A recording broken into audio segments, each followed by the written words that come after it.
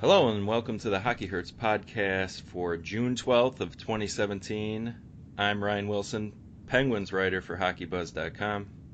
I'm Cameron Walsh from HockeyHurts.com. It's a decent time to be a Penguins writer. They just won their second Stanley Cup in a row, and they are the first team to do so since the 97-98 Red Wings, and it's pretty cool. They did it in an unorthodox fashion based on kind of the trends that we've been following the last decade or so, but nonetheless, they won 16 games and no other team can say they did. No, and like you said, unconventional, not the way the game and the sport had been trending over the last 10 years, but you get to this time of year and the results speak for themselves, even if the process didn't. So we'll talk kind of a little bit about that process. We're definitely going to cover what this means in general with Sid and Gino. We are going to talk a little bit about where some of these players are headed next, because last year the team lost Ben Lovejoy. This year, I think they can lose upwards of like 7 or 8 guys. There's a lot depending of on how things shake out with Vegas stuff aside. They've got some interesting contracts with the expirations on them. They have some younger players that'll be coming up next year, and maybe that pushes some of the other ones out. So, lots to talk about. Where would you like to begin? I reckon Gino got robbed. Oh, you think he got robbed? I'm okay this year with Sid getting the Conn Smythe. I think his argument was a lot better than last year's. Yep. Last totally year agree. he didn't generate anything at even strength as far as points were concerned. This year, I thought he was really good all throughout. Personally, I would have leaned Gino, but I think Sid started closing the gap a little bit in the final. Yeah. Oh, you get there and go, it was Sid. This run for Sid was better than Sid's run last year, and he certainly finished in the Cup final series a little better than Gino. So I can understand how he got it. I'm obviously, certainly not upset that he did. He deserves every accolade that he gets, considering everything that he goes through. But I do sit there and just go, oh, Gino. I'd love to see the voting numbers. I haven't seen them yet. I wonder how far back Gino was. Yeah, because it shouldn't have been too far away. And if it's going to be for the entire playoffs, they really should do 3-2-1 votes for each series and then total them up at the end, not just vote at the end. Because everyone's got recency bias. You're human. It's just how it works.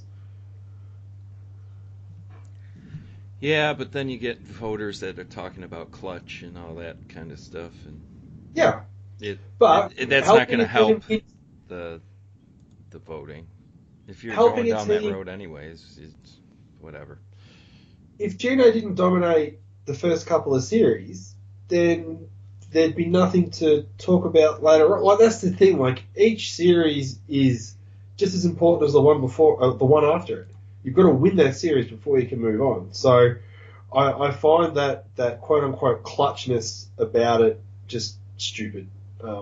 It's something that people like to yabber on about, and when people perform at the big moment, that's absolutely awesome and fantastic, but getting a goal late in a series is no less important. It's like the argument you and I make with Fleury at times.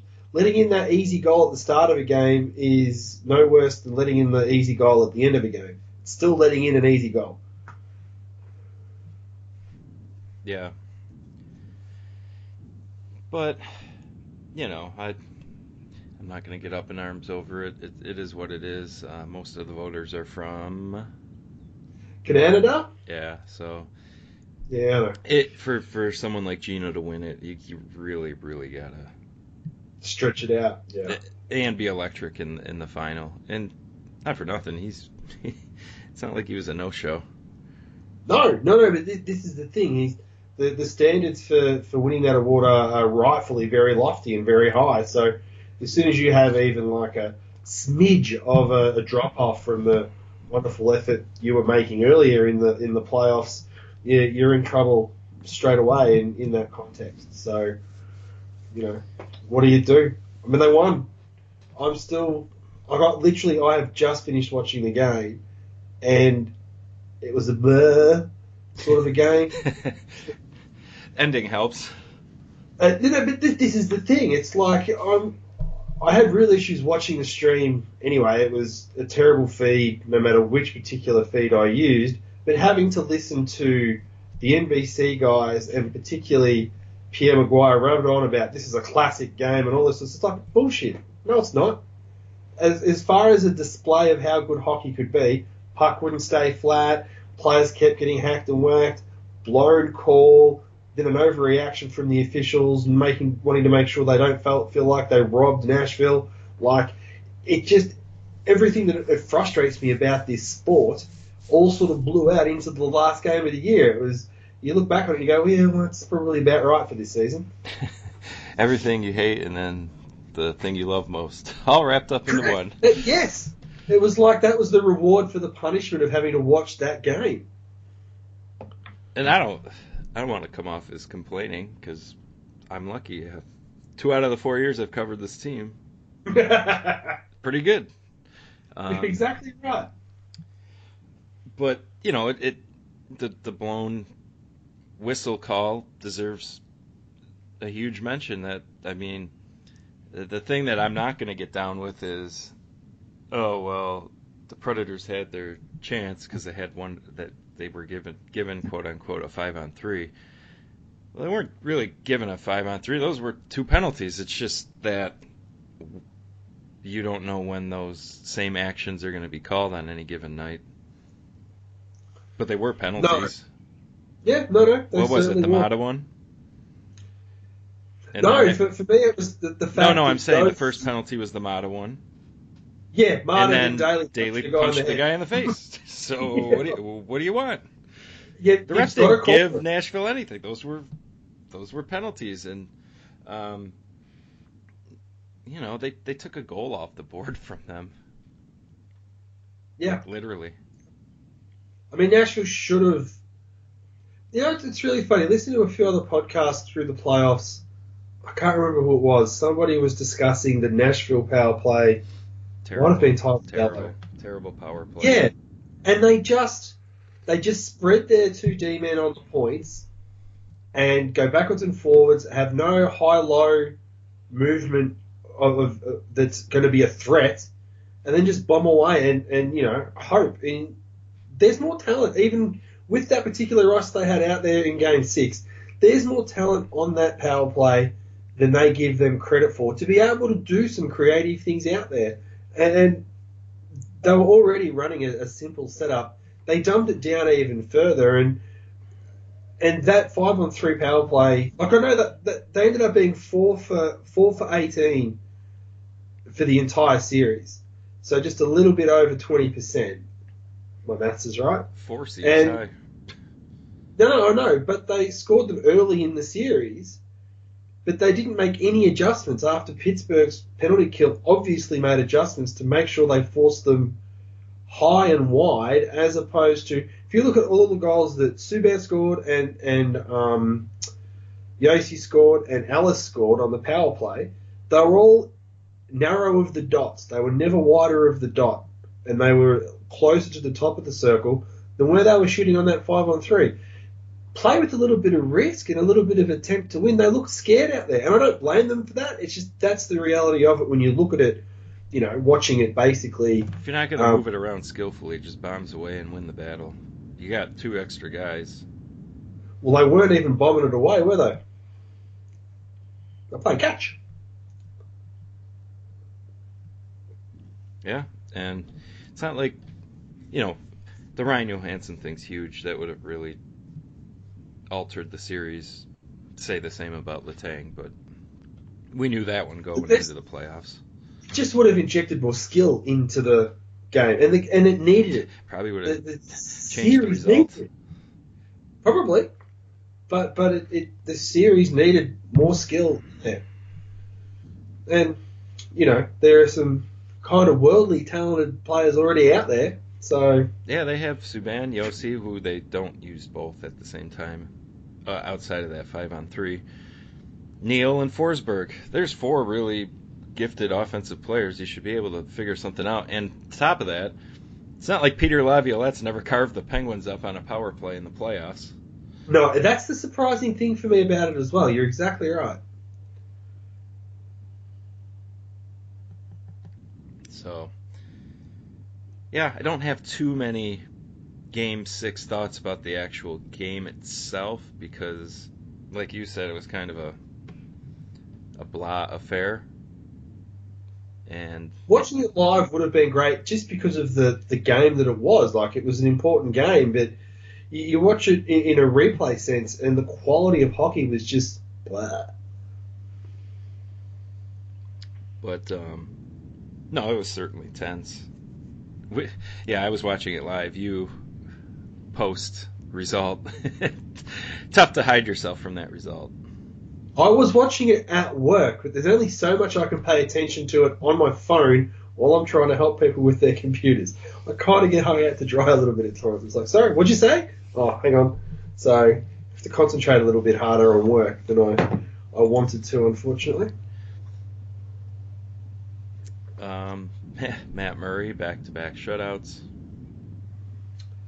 Well, what can you say? I mean, if you ever need your goalie to step up and play well, was that 120 minutes without being scored on? That's pretty amazing. And a little bit more. Oh, yeah, you go if to you count the tail end of the game. Yeah. But, there's some lame Corsi talk this morning on Twitter, in my opinion. Look at the Penguins. They were only 15th out of 16th in Corsi heading into the playoffs. See, I guess it's not everything. And it's like, I guess we're still going to go through this in 2017. The problem I have with that is this is the 1 year out of, since the lockout, really, that a team has managed to buck the trend and win. And let's talk about what bucking that trend is. If you're going to not do well on the possession front, you'd better have the top four scorers in the playoffs and the leading goalie for save percentage. Matt Murray was .937, all situations. Not 5v5, Jesus. all situations. Fleury was very good when he had his opportunity. But Sid, Gino, Phil, and Gensel, I mean, I'm curious when the last time a team swept the top four in playoff scoring.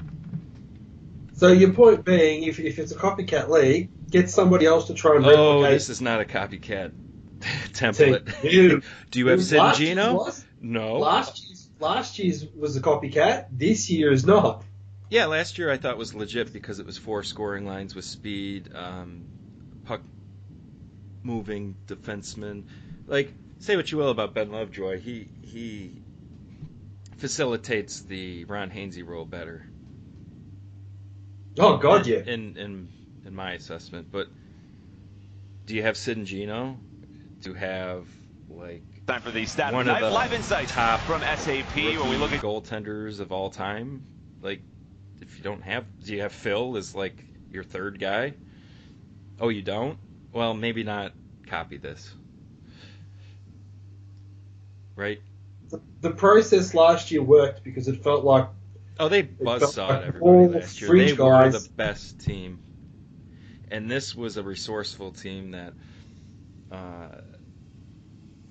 they were up against it most nights with the volume the way it was against them with shot volume. And I read a stat, or heard a stat on NBC's broadcast last night. They were outshot 17 of the 25 games, which is the most ever for a cup winner. So if that's your template, good luck. You can be thrilled that the Penguins won, but also understand how special it was that they won, because there were a lot of different paths this playoff run could have taken. The bonus, I suppose, with the way the team's going to look moving into next year is there are going to be enforced changes.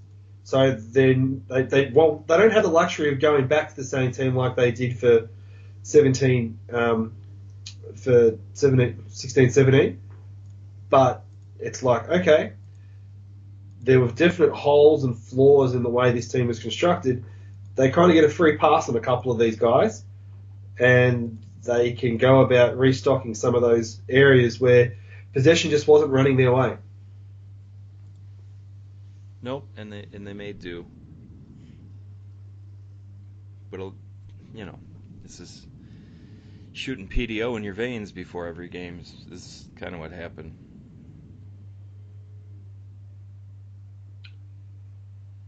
Do you want to roll through the game and sort of give a mark or a discussion on everybody? Yeah. It's tough to talk about the Penguins Stanley Cup and not focus a lot of it on Sidney Crosby and Evgeny Malkin. I know we let off with the Conn Smythe stuff, but kind of dopey articles and narratives of whatever somebody wants to come up with negative about these two, you're going to fall flat on your face. There's literally nothing you can say anymore. Gino's bad at face-off.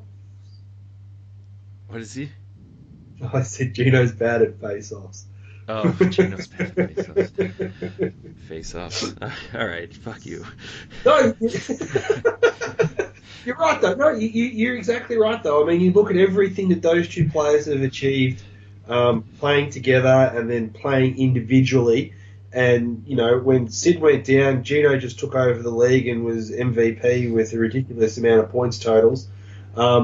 They kind of tag team the playoffs. It's like when Gino wasn't quite going towards the end, Sid took over. But at the start, when Sid was a little slowish, Gino was a machino, and they just work so well together. And the way their contracts sit, look forward to it to at least 21, 22. They work so well together. It's like the two best players in the league over the past decade work. and it's not necessarily them for the other failures. Maybe there are other variables involved. Oh, that's down the other end of the rink? Variables? Yeah, well, at times, but towards the end of the Bilesma stuff, the depth, or Shero's term, the depth was just dog shit. It was hollow. It was. And the fact that you ended up with Patrick Hornquist playing fourth line minutes shows the depth. Certainly injury driven, I think. But they had other players they could put up the lineup. That wouldn't have happened 4 years ago. They wouldn't have had that depth to be able to do it. Zach still riding shotgun with Gino. Yeah.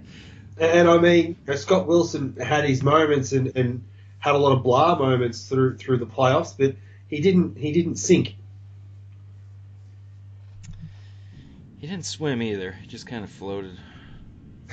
I thought that they were really going to bump Hagelin up to that line as the game went on. Because I thought Hagelin started to look like last year's version. Yep. And that's a bonus for Pittsburgh because they got him for $4 million for 2 more. So get him fit and healthy and hope he doesn't hurt a lower body part again. So Sidney Crosby back-to-back Conn Smythes. First time since some Lemieux dude. They've got to get a photo of those two next to the cup like Jaeger and Lemieux, don't they? What's that?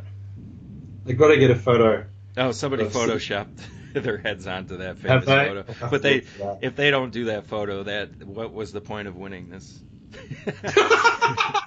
And for those that don't know what we're talking about, there's that famous back-to-back photo of Lemieux and Jagr from the early 90s when they won back-to-back. And, yeah, that needs to be done. For sure. So back-to-back Conn Smythes is very, very rare.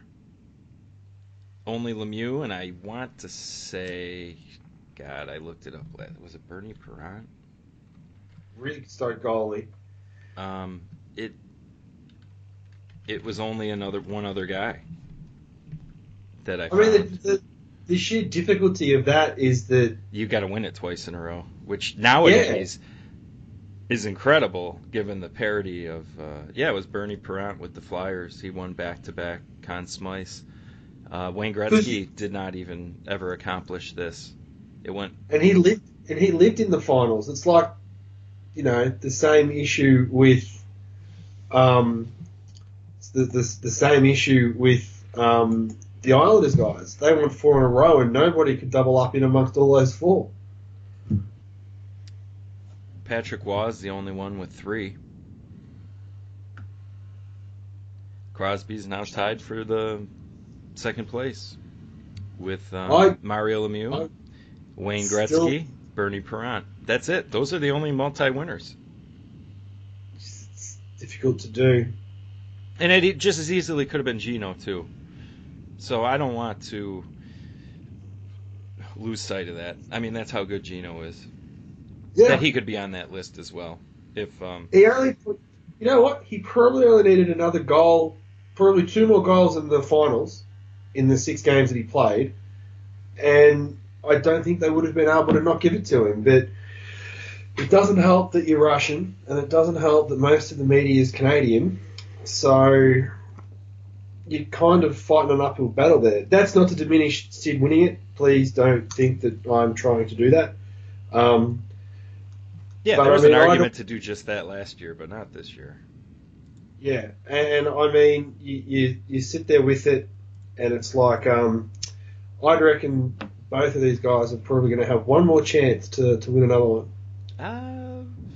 It's tough to predict the future. Yeah. But they're still well placed here to keep going strong. Like the window for me, we're going to talk a little bit about the summer. Rutherford has a very difficult summer to navigate. I do think he's already got one of those pieces taken care of. Which particular piece is that? I think Fleury is going to Vegas, so that's a big hurdle that is out of the way, I think. Because he didn't want to be stuck with that whole... A Fleury buyout would have been just... murder for what they're trying to do. But, would have been... for all the Conn Smythe, somebody... Was it Elliot Friedman that wanted Murray Fleury to split it? And, no. Stop. For one, for as much as we... you can only praise Fleury's contributions in this playoff run. Yeah. But, his save percentage was middle of the pack, and his high danger save percentage was bottom 3. So are those Conn Smythe numbers? No. If you sit there and you actually do a little bit of research rather than feel the story of what Fleury had. Good luck overcoming that in a playoff run that ends in a cup. Yeah, but you know what I'm saying, though? Like, that's... I suppose the thing that frustrates me with this sort of stuff is that, and journalists do freely admit this, they gravitate towards the good story. And it's like, let the numbers tell you the story, and then you go and find information. There's a place for it all. There is, but not a Conn Smythe. Like, don't make up a Conn Smythe award for the fact that Fleury... If anybody's splitting it, it's Sid and Gino. That should have happened. I agree. Yep. Honestly, that probably would have been the most fair thing ever. You're not going to hear me argue. They should have split the award for Sid and Gino. That's what should have happened. Yeah. What can you do? Oh well. But you're not wrong on the story stuff, and there should be a place for that. I just don't like it when the line is crossed between obvious storytelling of that kind of stuff, and when you pretend it bleeds into the raw analysis of the sport. Yeah, you've got to have a line. You've got to draw a line. But I agree. that line has been nuked in Pittsburgh. That there's a nuclear bomb taken to that line with the Fleury stuff. And for me, some people won't believe it, but I can separate the statistical analysis from feeling good for somebody.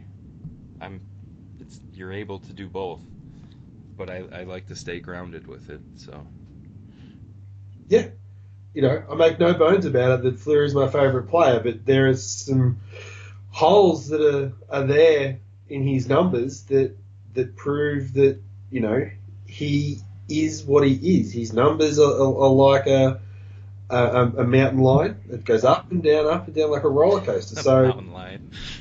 I've never heard that. That's good. You know what I mean? So you just sit there with it and go, here's what he is. He is a fantastic person and an awesome teammate, and the Penguins locker room will probably be worse off without him. Yeah, there's no questioning that based on just the players' reactions alone. But you can't pay him $5.75 million.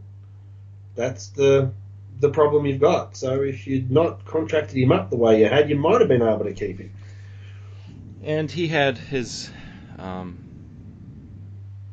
would you call it, signing off moment with the franchise when he passed the cup to Matt Murray.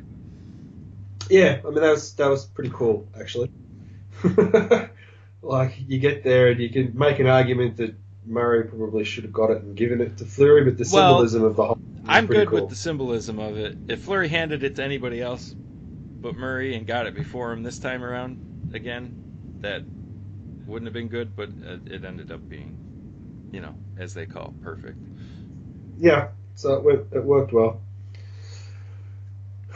Well, Ron Hainsey should probably retire on this note, though, after getting the cup straight after Sid. Guy probably thinks, I just had to make the playoffs this whole time. This is easy.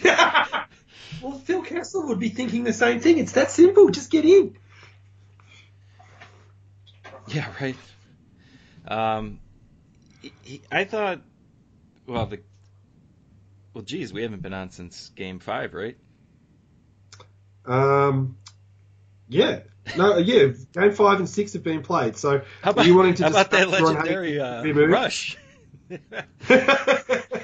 I've been highly critical of his play, and I don't regret any of that because the numbers were what they were. But holy cow, that Mario Lemieux slice back to the middle of the ice and have James Neal collide with his teammate, and then he busts his ass all the way up to the back post. And by the way, how about that Gino pass through Subban? That was ridiculous. I remember watching that and going, you got to give Hainsey credit for actually having his stick on the ice to be able to receive the pass and tap it in, right? Well, is an NHL player. That's kind of a prerequisite. Well, you'd be surprised how many players don't put their stick on the ice at that point, and they flub it. But that pass was immaculate from Gino. Absolutely. That hole was so small. Yeah, and I don't have many other. It literally left me speechless. I laughed when the puck went in because it was so remarkable. I think I tweeted, my God, Hainsey. Like, it was just so out of character. But, you have to feel good for a guy like that I don't know if it's 15 or 16 years to not be in the playoffs. And then, hey, Sidney Crosby's handing you the Stanley Cup. Yeah, it's not bad. No, it's pretty good. It's not bad. That probably concludes his Penguins career, which is fine. But does it conclude his actual career? Probably not. If he's going to continue said career, he needs to not play with a team that relies on speed.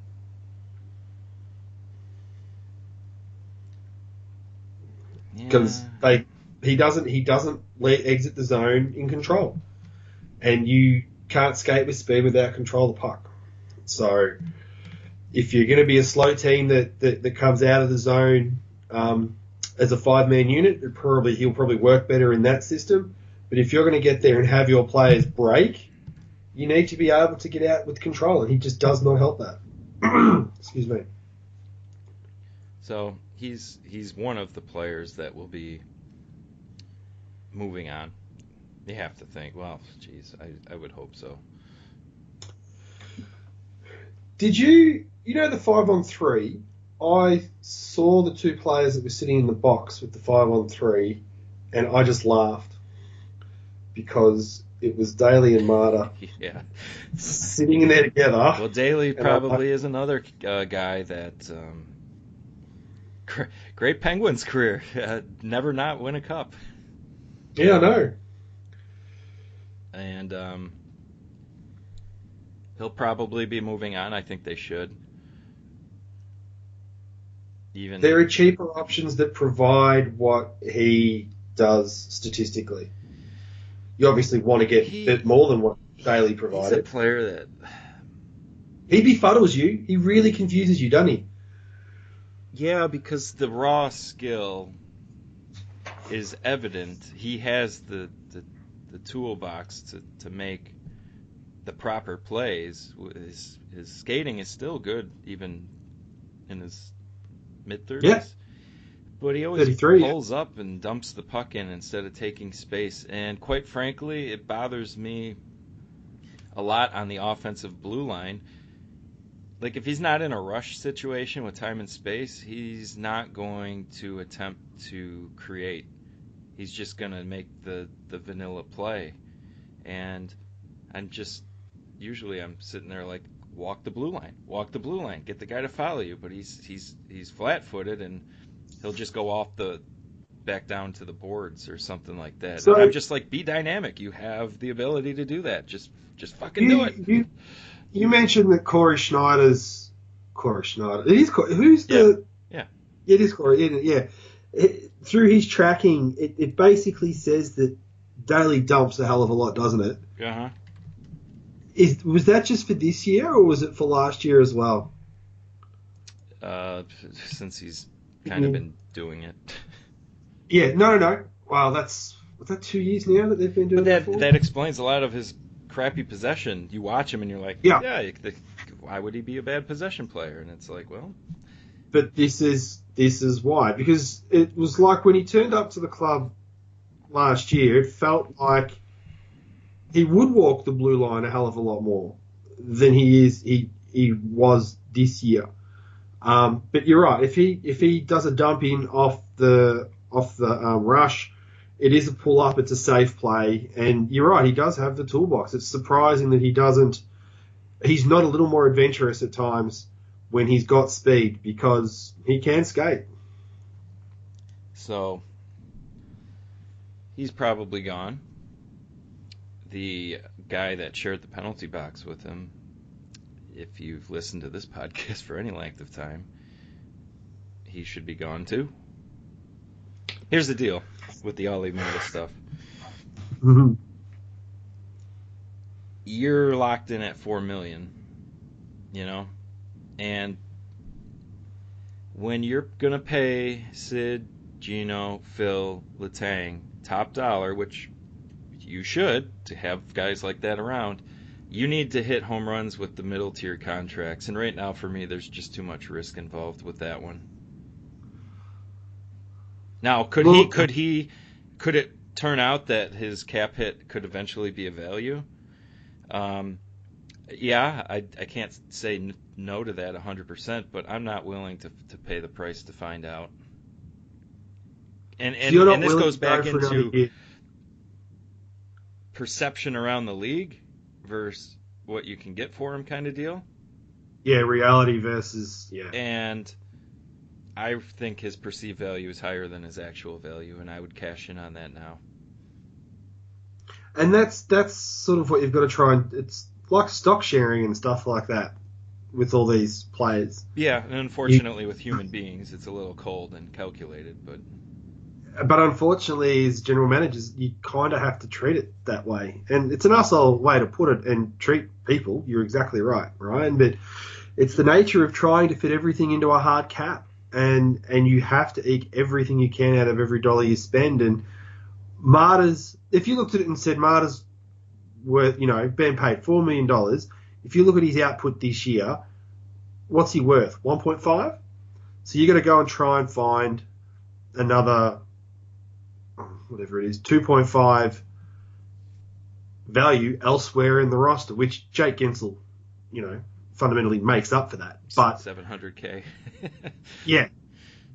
But this is why this year works. It's why those ELCs are so important, because you get an ELC that comes out of nowhere, and like Gensel has in regards to his production, and all of a sudden you're making billions on the dollar production-wise out of them. It's the same with Rust and the same with Sheary. All those guys are worth peanuts.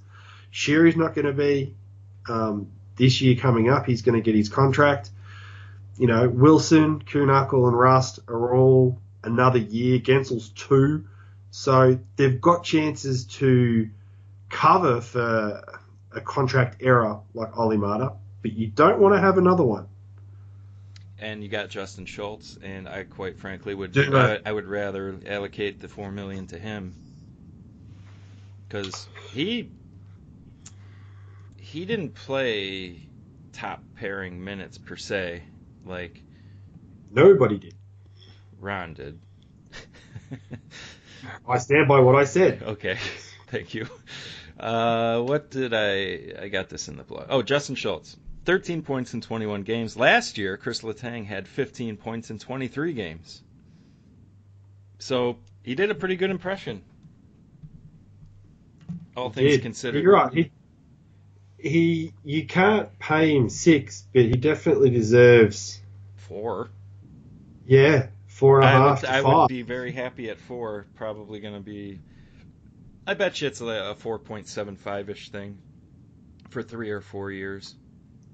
So he gets some UFA time. Because that's pushing him to 26. Pushing him to 29-30. So. But I've seen that was one of my things this year. I really had to pay attention to Justin Schultz and what is it that he brings to the team, because his run last year for that second half of the year was really good. But it flew in the face of his Edmonton sample, because Edmonton spoils any kind of legit analysis, much like the Sabres have been doing and much like Colorado does. When you're that bad, it's tough to do proper analysis. And for Schultz, when you do all the passing data stuff, he comes out favorably in it. And if you're going to be this offensive team, that's a guy that you'd want to keep around. So Penguins, Jim Rutherford did a great job of getting him for another year. He kind of bought a cheap year to really see, okay, is this going to work? And I think the answer is yes. So he's going to be number 2 on the right-hand side behind Letang. Well, right? Depending. My question also is, are you happy to pay ostensibly $12 million on the right-hand side of the ice for 2 positions?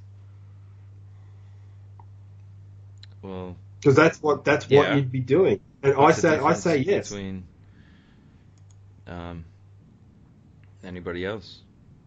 No. This is the thing. It's like, yes, you do that. You play him as a second pairing D-man, and just work out whether you want to stick Cole next to him or not.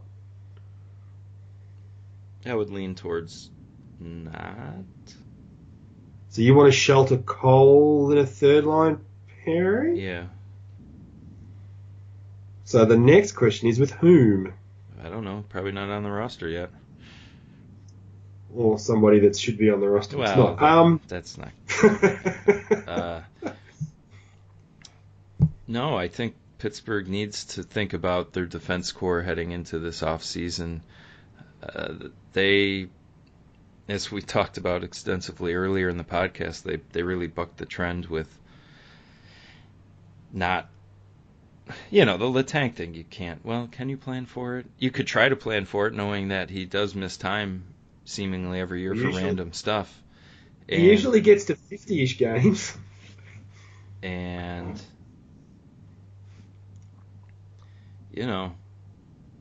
it's something. I wanted Letang insurance all summer long for a reason. They're just fortunate Sid and Gino went off and the goaltending was amazing. So you look at the way the roster's constructed. So you look at what they've got up front, what they've got down back. Their minor league system's set up to fill some of those holes that are in the front end, but they've got nothing in the minor league system really that's going to fill the holes they've got on their defense. So they're going to have to go down the UFA path, defenseman-wise, to fill some of these holes. They don't have a choice. They can make trades.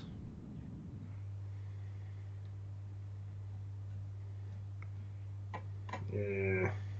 They're going to make trades. That's what he does. They have to, yeah. Well, actually, you're right. That is exactly how he operates. So what do they do with Bonino? Just a broken leg. Thank you for your service. Yeah. I wouldn't invest there. I thought he had a miserable year this year. He did. Who knows what kind of variables go into it behind the scenes, but this is his payday. He deserves to go get it. I don't think Pittsburgh should be the one giving it. That's another one of those middle-tier contracts you can't miss on.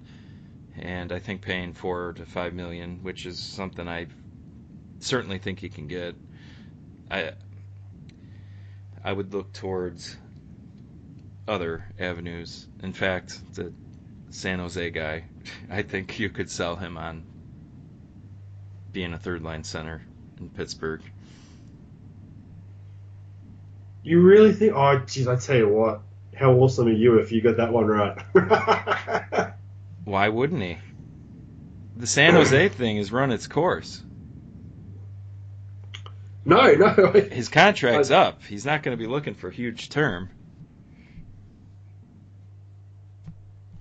No, he's proved it. There's a lot of things that lean towards it. I just sit there and chuckle at it because it's just like that's sort of a too good to be true kind of option. And also another one of those situations where it could be too many cooks spoil the broth sort of situation as well. So no, that's not. Canada doesn't seem to have a problem with that. No, that's true. But they are short tournaments. But you are right, and he's always been a massive part of their success through all that as well. So, I mean, if he's really looking for a Stanley Cup, could you point to another team that would make more sense? No, not in the sense that his role would be so easy theoretically. He'd be the third option that someone has to go and try and defend. Like for a man whose points per 60 production really dropped off. I think it could have a bounce back if he's not taking on. You're setting him up to succeed by putting him in a role where he theoretically should be seeing a slightly easier competition. So, mind you though, his line mates down there theoretically would be a little less. Depends on what they did where they whacked Kessel. And the power play, for me, I would love to see the sit down low, Joe on the half wall, Malkin right point, Letang left point, Kessel other guy. So now it just sounds like you're talking about an all-star game. I'm talking about a three-peat. Yeah. No, but that's that. Okay, so this stemmed from the Bonino conversation. Okay, that's one. Oh, hang on. That's so let's get back thing. to reality. Is that what you're saying? No, I'm saying I have thought about replacing him, and another guy that I would look to replace him with. You always hear about Bozak in Toronto being on a trade block of some sort. I would highly entertain that, and I would put him back with Phil. Put Phil back on that. Split those three guys back up. All right. So then, if you're going to get there and let's run the Toronto thought process, just do a straight up him for Marta. Yeah. Contracts are similar-ish. I think you'd be underselling Mata's perceived value, though. But that's kind of my point. Get there if you rather than just go, we'll give you Mata, just give us Bozak.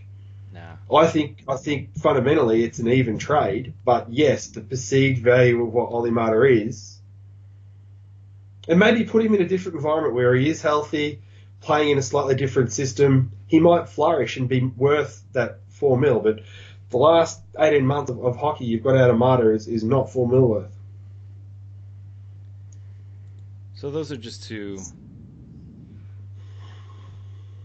Bonino replacement ideas I have. There's certainly other things out there, and I gotta get my ass in gear because these 2 weeks are gonna be crazy. Well, 2 days before all the players have to have their wave no waves in, and then basically it's on from that point on up until July 1st. Well, that's 18 days away. And you'll probably hear about a Fleury trade soon. Oh, I think as soon as they're allowed to. I think that will come up. Although apparently I read somewhere that Vegas are having to... They're doing a whole heap of weird shit with Vegas announcing stuff. Oh. In regards to the timing and all that sort of stuff. So, yeah, I think if it was in a normal situation, it would get announced as soon as they're allowed to. But I think they're holding on to some of the Vegas outputs because the NHL is the NHL. So... Who else is on this? Cullen. Nice way to go out. He hasn't officially said it, but come on. Well, legitimate question here. Cullen played for the bare minimum for his age, right? Yeah. It's him and Kunitz to me are in the same boat. Do you get there and come back to Pittsburgh one last crack? If you're Kunitz, you're going to have to play for a lot less and play a much different role. Yeah. I would love to have him around another year in a bottom six role, the fourth line specifically. Yeah. His drop off did happen this year. It didn't happen before when people were on his case for some reason.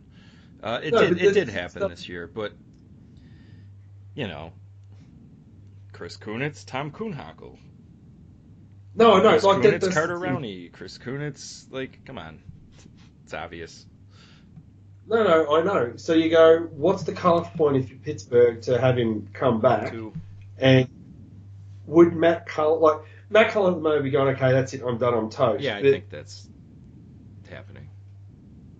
This team, whilst it has some gaping holes in a couple of areas in the back end, is not far away from being able to loop around and go again for a third, which is a repeat's unheard of. It's probably unpopular. I didn't think he was great this year. No, but once again, you run the previous argument you run. Him or Kuhnhackl. Are you talking Cullen or Kunitz? Yeah. Cullen? Cullen. Yeah, I mean, I think they're going to have two new bottom six centers. Oh, yeah, no, that's the thing is, Rowney had a roster spot for a winning cup run, and he'll get that fourth line center role.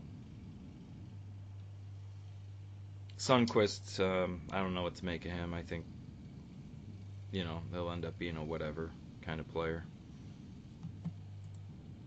And he's not, I don't know, it's hard. The bits and pieces I've seen of him, the one thing that Rowney does have on his side for the way this particular roster plays is speed. Sundqvist seems a quarter of a step behind at times, and maybe it's just because of his build, because he's long and lanky, and Gino can occasionally look like he's coasting when he's actually flying. Sundqvist just looks behind the pace of what's going on out there. But like I said, I'd have Kunitz back at a prorated cost to what he was this year, and I'd probably have 1 year, of course. Yeah, and I wasn't suggesting to add a second on there and push him out to 39. He's still one of the better possession players on this team. Yeah, he just can't finish. So bottom six, great deal. 1 year, $2 million. Welcome back. And as you always say, geez, he can actually play on the penalty kill. No surprise there. Oh God, yeah. Oh my God, the guy that hasn't done it in a decade is all of a sudden good at it. How'd that happen? Oh, I don't know.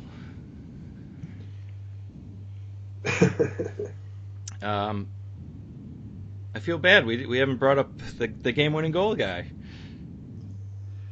Scored the Hang on, most you feel Hornquist bad? goal ever. Oh, did he ever? Oh, what a greasy goal. That's not how you dream up your game-winning. Well, maybe he did. But, Oh, You know that what's tied in funny? nicely because who had the puck on a great little forecheck retrieval and then skated it with control up towards the blue line and fed it to Schultz was Chris Kunitz. Yeah. And then Like, Hornquist, Kunitz is he'll be the like- first one to tell you. He was just putting it in the area to get it to... You know what? I will say this. He could have just thrown it back at Rune, but he tried to get the puck up. Yep. Where credit's due there. He didn't just throw it back hoping to come off his pad. And he he's really had certainly to get done that.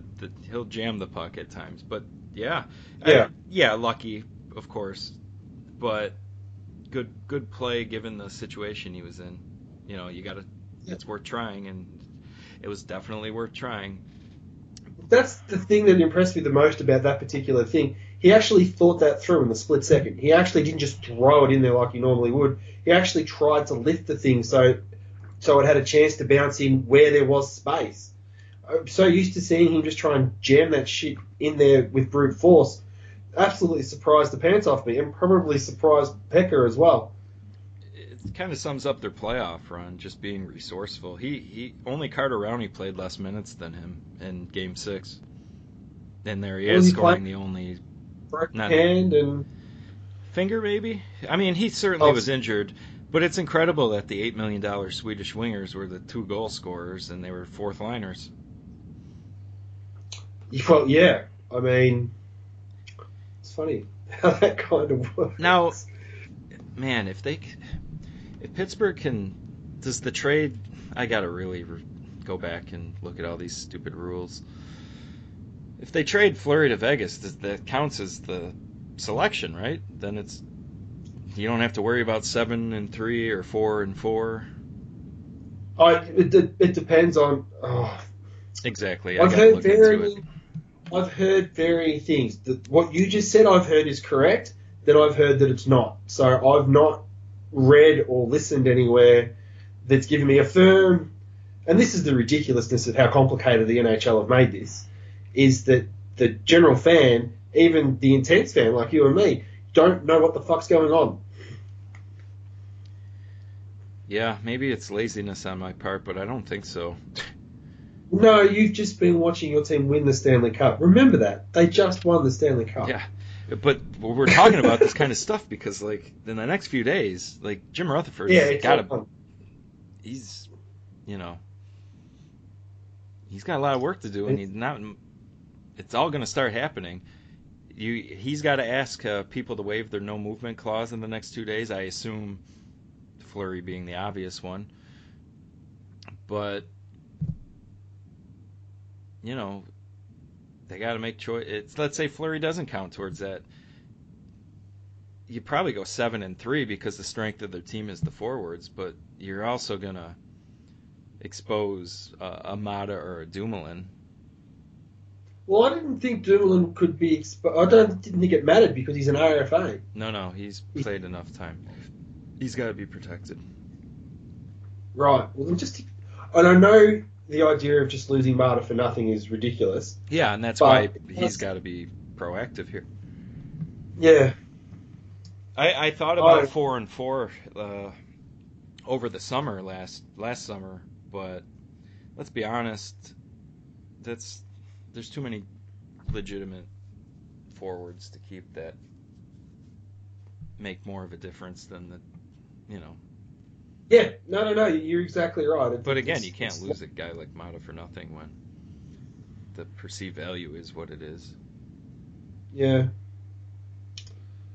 At least in my estimation. But, Hornquist is another interesting one.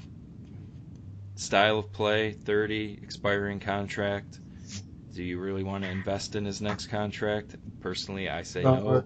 Especially when you look at the right wing depth that's coming through for Pittsburgh. Shiri and Gensel can both play it.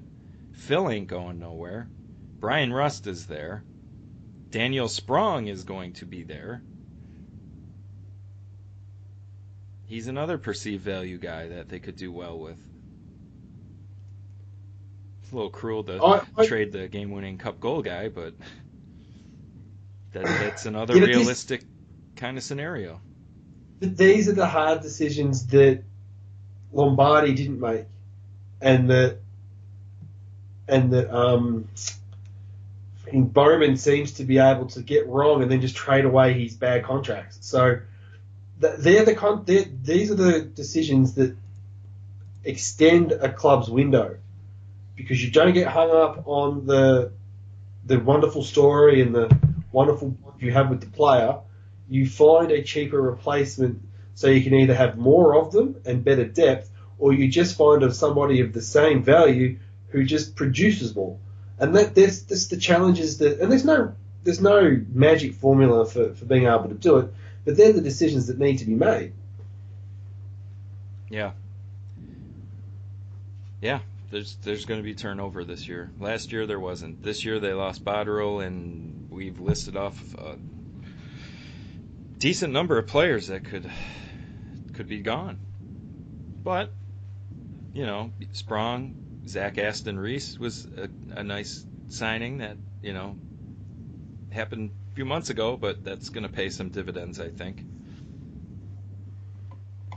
My concern is just how they fill the holes in the back end. Yeah, it's going to be tricky and interesting to watch how they try and accomplish it, to be honest. And then Dumoulin's up for a contract, and he's a tough one because you can point to top pairing minutes that he's played in back-to-back cups, but at some point I need some offense if I'm going to pay legit money. It will be really interesting to see through the contract negotiations for both himself and Schultz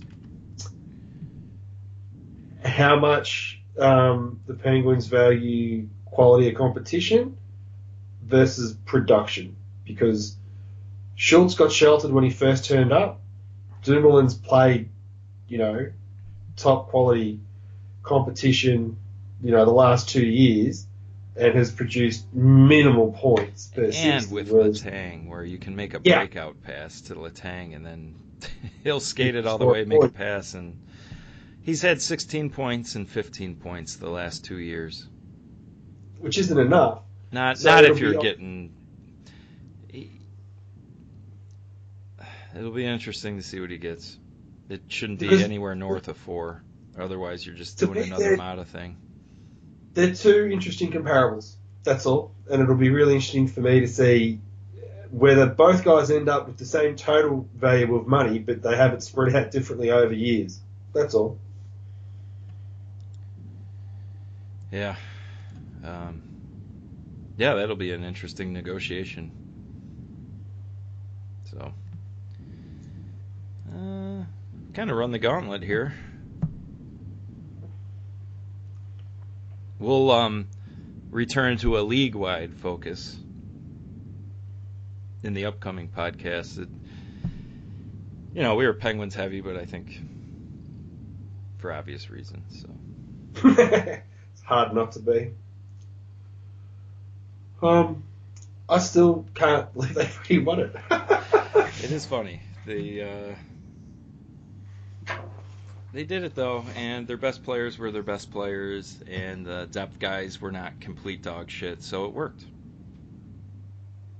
Yeah. And the one exception in regards to the depth player was Gensel. Do you know what I mean? Like, he was the person that picked up the slack when there was slack to be had.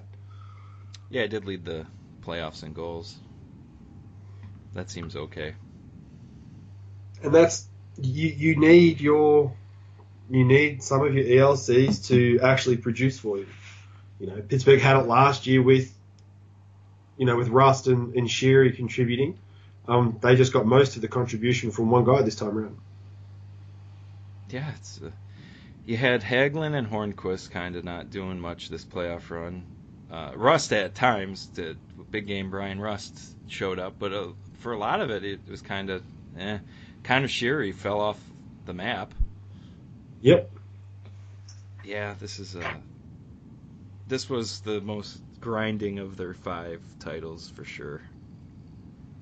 I think it has a lot to do with how the games are called, but yeah. There was some tough hockey to watch through those 4 rounds. Watching all tough of them. Watching that if you're Washington. Because there were even games in that Washington series that weren't that fun to watch, and they're 2 highly skilled teams. So, it's. Well, next year the Penguins won't be able to call timeout after that icing.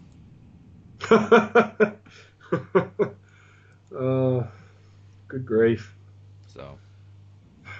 Just call all the slashes. Well. Call all the hooks. I suppose that'll conclude our 2016-17 coverage, and we will enter the off-season with next podcast. Who knows what the hell will happen in a week? For those that are new to us, we do record throughout the summer as well. We will not take the summer off, so. No, I need somewhere to talk hockey, and this is as good a place as any. It's not bad. All right, shall we go through where people can find us? Do the particulars. HockeyHurts.com, Patreon.com/HockeyHurts, at Walshy66, at Hockey_Hurts, at Gunnar Stahl. My Penguins articles will be at HockeyBuzz.com. And thank you to everybody who's checks out the work throughout the year.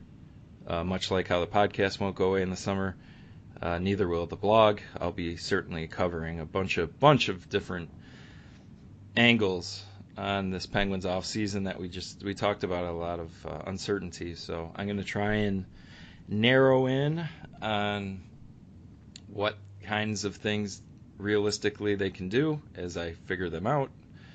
And am I missing Facebook. We have a Facebook page. Yeah, Hockey Hurts Podcast on Facebook. Hockey Hurts Podcast on Facebook. Very good. Missing anything? No, just thank you to everybody that's been contributing on Patreon. I am trying to get emails out to a few of you guys. And there is somebody I need to shout out to. That's really bad. And Gerald Delaney, thank you very much for the $5. It's very, very appreciative. So cheers, big ears. And we'll be back soon with all the chaos of the NHL off-season movement. Until next time, we'll see you. Bye.